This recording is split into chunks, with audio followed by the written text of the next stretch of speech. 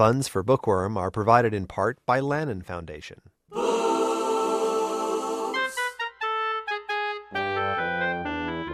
would we be without books? Where would we be without Google's into Bird? It's a rhetorical question, sir, but where would we be without books? From KCRW and KCRW.com, I'm Michael Silverblatt, and welcome to Bookworm.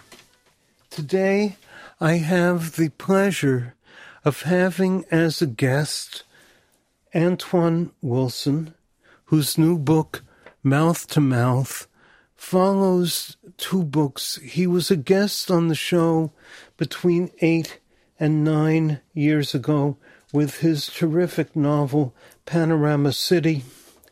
At that time, I had not yet read his first novel, called The Interloper. Now I've read all three, and I can tell you that if you are looking for a short and thrilling book, Mouth to Mouth is the book for you. It's published by Avid Reader Press. Now, I don't know Avid Reader Press. Antoine, would you begin by telling me? I love the idea of a press named Avid Reader. Hi, Michael. It's great to be here. Avid Reader is an imprint of Simon & Schuster. So it is a fairly small team. I don't remember how many books they put out a year, but it's an excellent imprint. And I followed my editor, Lauren Ween, from HMH at the time, which is where Panorama City was published, to Avid Reader. I'll follow her anywhere. You took, it would seem, if I'm just using the calendar, a very long time to write this extremely short novel. How did that happen? I'd say shortly the year after Panorama City came out, we had a second child.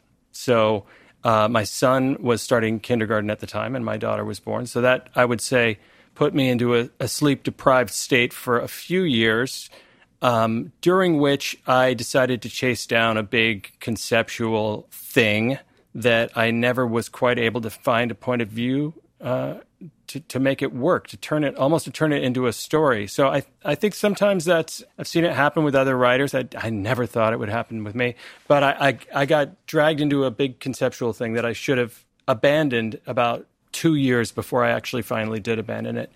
Then I was working on what would become Mouth to Mouth and another short novel, and I was in a sort of state of serial abandonment of one or the other. And so I finished a draft of that one, and it may be the sort of parasitic twin that allowed Mouth to Mouth to come to life. I was fascinated by Mouth to Mouth, and like all your books, it does have a very peculiar narrative style. I found it thrilling. We're being told a story by a narrator, and the story was told to the narrator by a man who, as it happens, he'd gone to UCLA with years before. Yeah. Our narrator remembers that man's big mane of hair, remembers his sloppy dressing. Now the man who's met in the lounge of the airport as a result of a canceled flight, the man begins a story that takes the entirety of Mouth to Mouth to get told.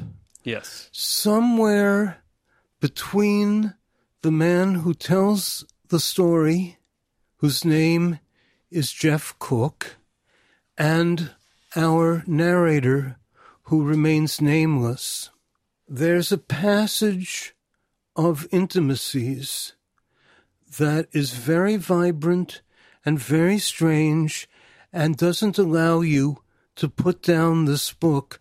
People are talking about having read it overnight, and this is such a common response. How did you make a book that was such a constant read?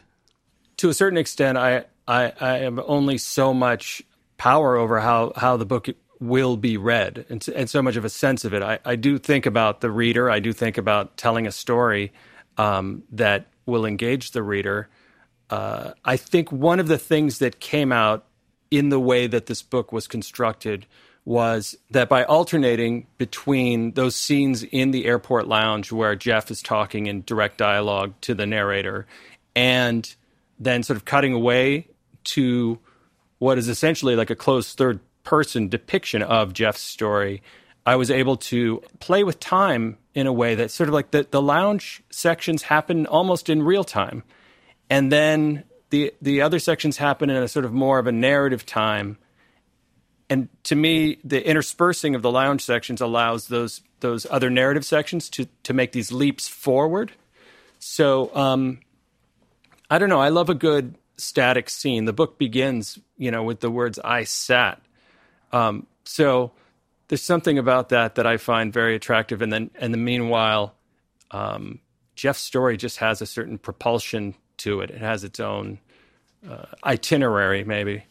A writer who's highly critical of other people's plots and inability to structure them, T.C. Boyle said about the first novel, The Interloper, as assured and sumptuously written as any first novel I've encountered.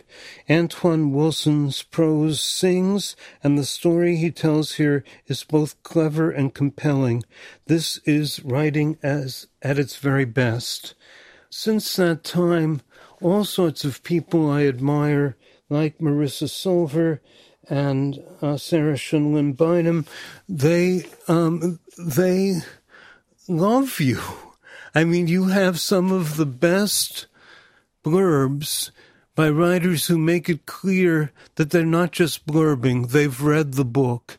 But by the time I was finished with the blurbs on my guest Antoine Wilson's Mouth to Mouth, I was ready to read and not move, and did.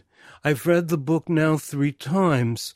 I love putting it together, and I can tell that you did too. Mm-hmm. How much did the book change from draft to draft, or at least from the original draft till now? Well, that if you want to talk about why did it take so long to come up with another book, that's another part of the process. The abandoning process did involve a lot of drafts, and there are parts of this fairly short novel that, a line or two that ended up in it represent, 10 or 20,000 words somewhere on my hard drive. At the core of it, I had Jeff's story, or the beginnings of Jeff's story, this relationship between someone who rescues somebody and the person they rescue. And the origin, the seed of that came from over 20 years ago. I was in Seattle with friends, and I was by the waterfront, and I stopped somebody from walking in front of a train. He was air drumming and not looking, and I got his attention and stopped him just in time.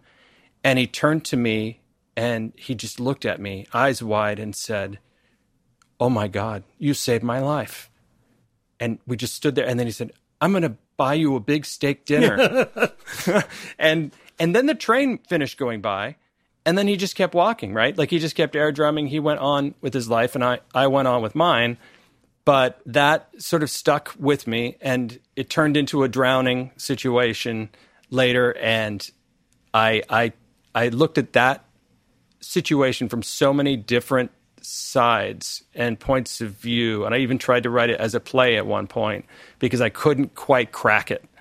So it was while working on the Sacrificial Twin novel that I was actually rereading Austerlitz by Sebald. One of my favorites, yes. It's an incredible book. And I read it in 2001, and this was probably around 2017. I was rereading Austerlitz, and I thought, maybe I need an extra interlocutor, a narrator in between, to make Jeff's story work for me. And it was a sort of intuitive thing. And as soon as I started down that path, the book, everything clicked into place. Let me say that I have the enormous honor to have met Sebald, the author of Austerlitz. He was here, and then when he went home, very shortly thereafter, he was killed in a car accident. So I very possibly have the last interview that Sebald ever gave, and he was a thrill and a pleasure to talk to, because I didn't agree with what most people were saying about Austerlitz.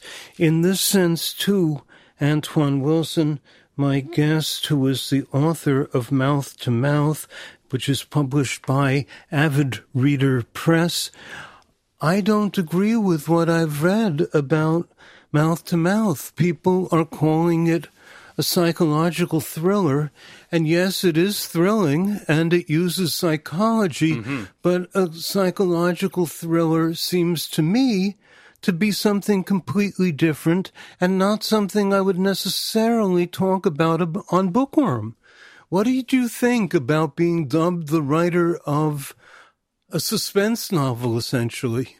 I was surprised.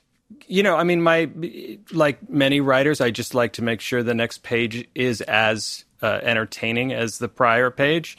There's a lot of maybe destabilizing in the book of identity and where people stand in terms of the story and reliability. And then there's also the question of why Jeff is buttonholing the narrator in this lounge, telling a story that he says he's never told anybody before, right? And they're acquaintances from almost 2 decades earlier. So there are aspects of it that I think maybe are technically keeping people in suspense or and that have psychological components, but it doesn't hit any of the genre points. I don't even know what they are, to tell you the truth. I'm pretty sure it doesn't hit them. It is true that the book is not finished until its very last sentence. Absolutely true. It is true that, like your earlier book, The Interloper, this book becomes a book about avenging a life, a death, the possibilities involved with saving a life or creating the circumstances of a death. As a result, it's a thrilling book. I do promise that you won't be able to stop reading it. The psychologies in this novel are very complex. I would say that I needed a second reading to involve myself with the motion of psychology between these two major characters. Jeff Cook is the teller of a story. Yeah. An anonymous narrator listens to the story. The truth is that it is not until fairly late in the book that one can construe the story that Cook is telling as a confession. Yeah. But this notion of avenging a death is central to The Interloper, and I think somehow central to your writing life. You've said that this is perhaps the result of your having a brother who died. Yeah. What do you say? Well, it's interesting because the progression of the books, The Interloper was very completely influenced by the murder of my older half-brother and sort of circumstances around that and ideas that I had about vengeance and justice and empathy. Even the question of whether you can really write someone off as a total psychopath, or whether there should be whether there's a heart there. And that book was I did feel like that was a way for me to write about something that happened when I was a child but my older half-brothers were not children, and it was their middle brother. So I felt like an interloper, so to speak, myself writing about it at all. So it was my way into that world and into sort of processing that for some reason, in some way. And then Panorama City was a complete step in the other direction, and I felt was almost reflective of a version of myself that had never dealt with that kind of tragedy. In Mouth to Mouth, I see the parallels, and there are things there, having to do with those stakes of life and death and playing God, essentially, or determining whether you would save or finish somebody's life. But it feels like a very different book from The Interloper to me. Now, in your books, there are conversations about fate. Mm-hmm. Do you believe in fate? And what does this have to do with the books? Well, I don't believe in fate per se, but I believe in the experience of it, which is when, we look back at, I guess what I call fate, maybe fate's forks, those things that happen in our lives that determine the path that we end up taking. We create stories about our lives when we look back, and we put those pieces together.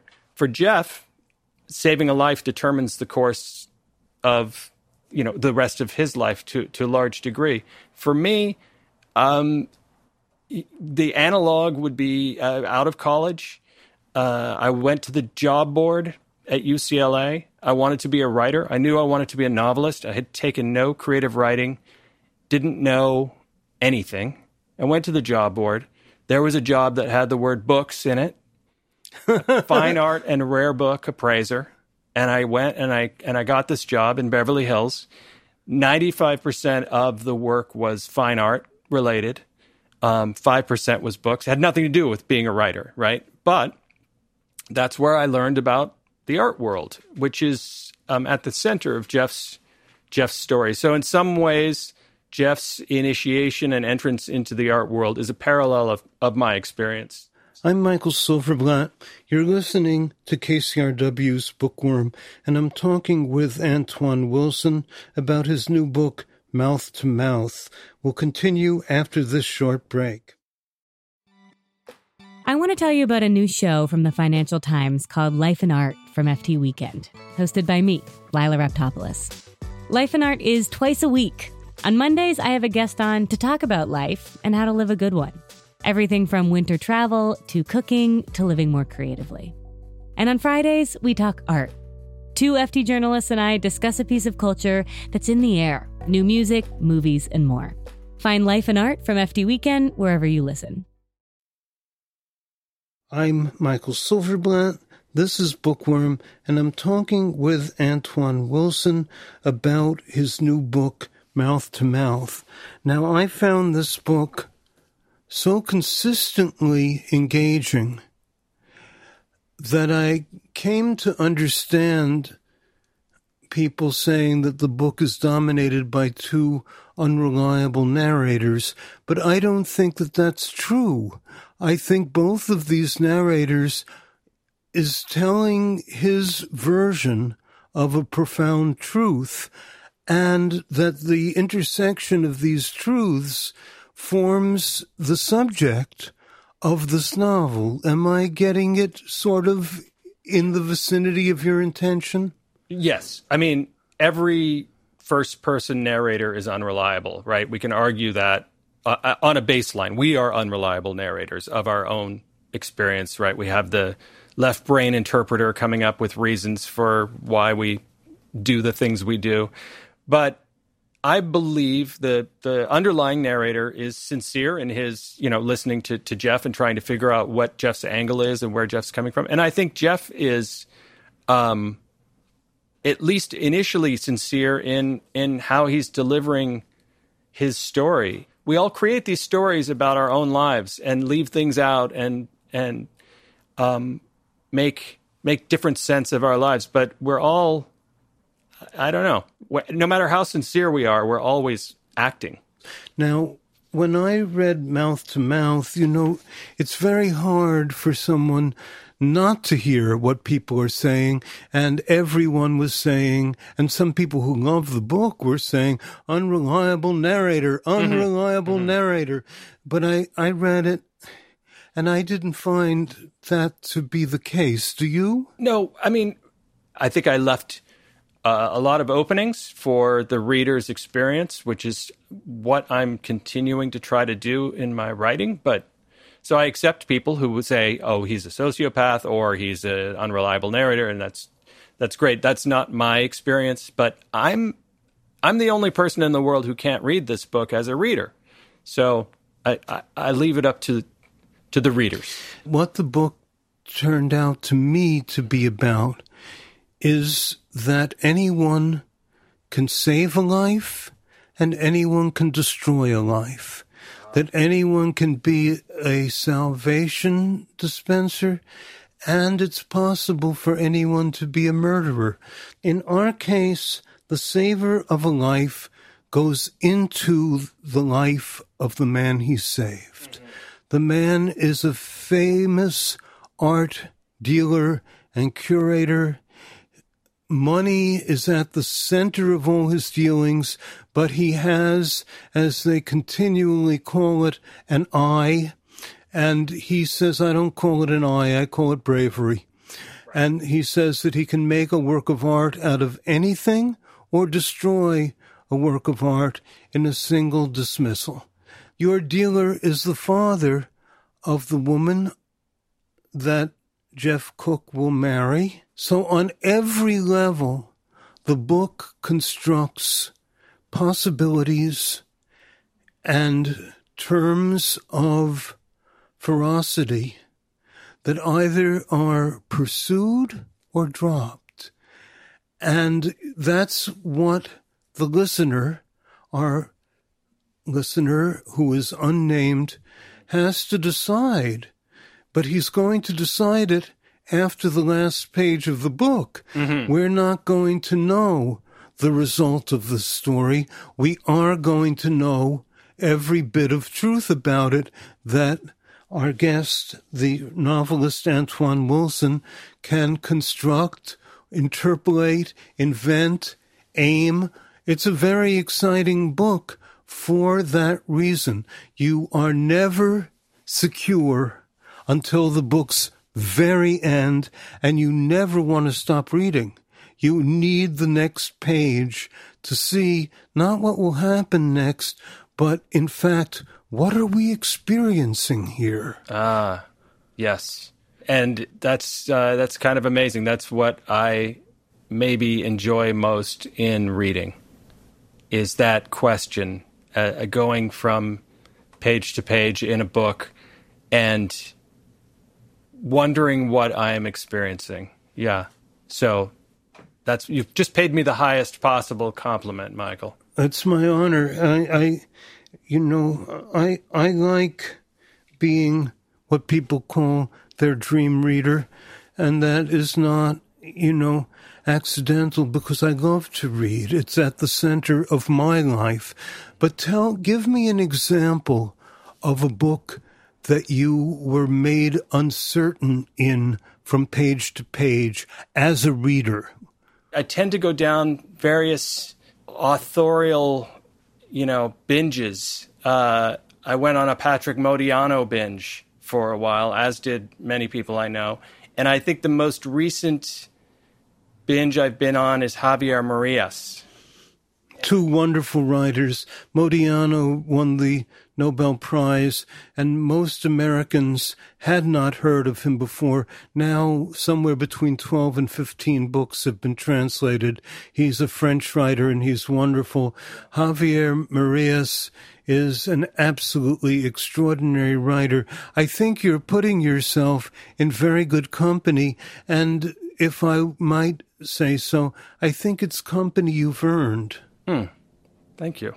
And I want to suggest that in your book, Mouth to Mouth, you create the potential for a society of readers, and that the multiple possibilities are generators of conversation.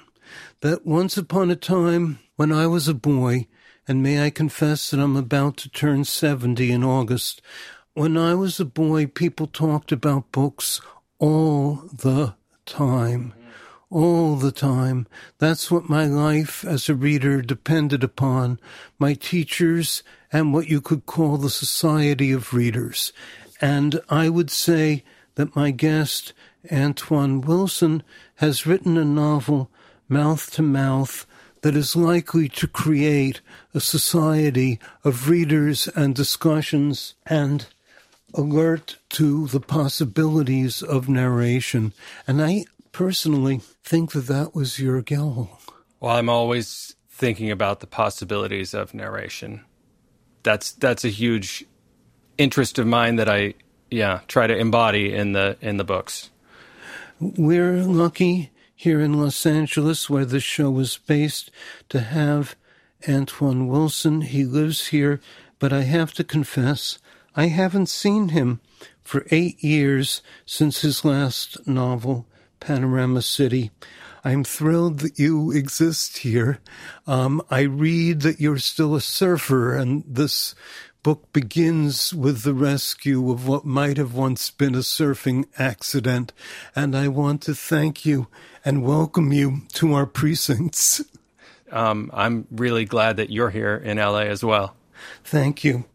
I want to tell my listeners that due to the pandemic, we're taping at my home, vaccinated and boosted. I'm talking with Antoine Wilson, the author most recently of Mouth to Mouth, published by Avid Reader Press, a division of Simon & Schuster. Thank you very much, Antoine, for joining me. Thank you, Michael. It's been a delight, and I'll try to write more quickly next time, and maybe we can see each other sooner. That would be great. You can visit kcrw.com/bookworm for a podcast of today's show. It's also available at all podcast services and on demand with KCRW smartphone apps. Bookworm has become global. It's a real honor. If you haven't already, please become a KCRW member, because this kind of show does not exist anywhere else. Special thanks to my Bookworm Show collaborators, Alan Howard and Sean Sullivan. Without them, I promise you, this show couldn't happen. I love our engineer, PJ Shahamat. I'm Michael Silverblatt. Join me again next time on Bookworm.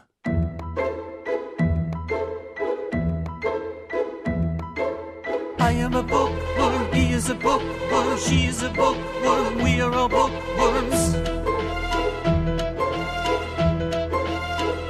And we're just read this, read that, read this, read this, read that, read this, read this, read that, read this, read that. I am a bookworm, we are all bookworms. Funds for Bookworm are provided in part by Lannan Foundation. This program is produced in the studios of KCRW Santa Monica. You can access archives of all Bookworm programs and podcast the most recent ones at kcrw.com/bookworm.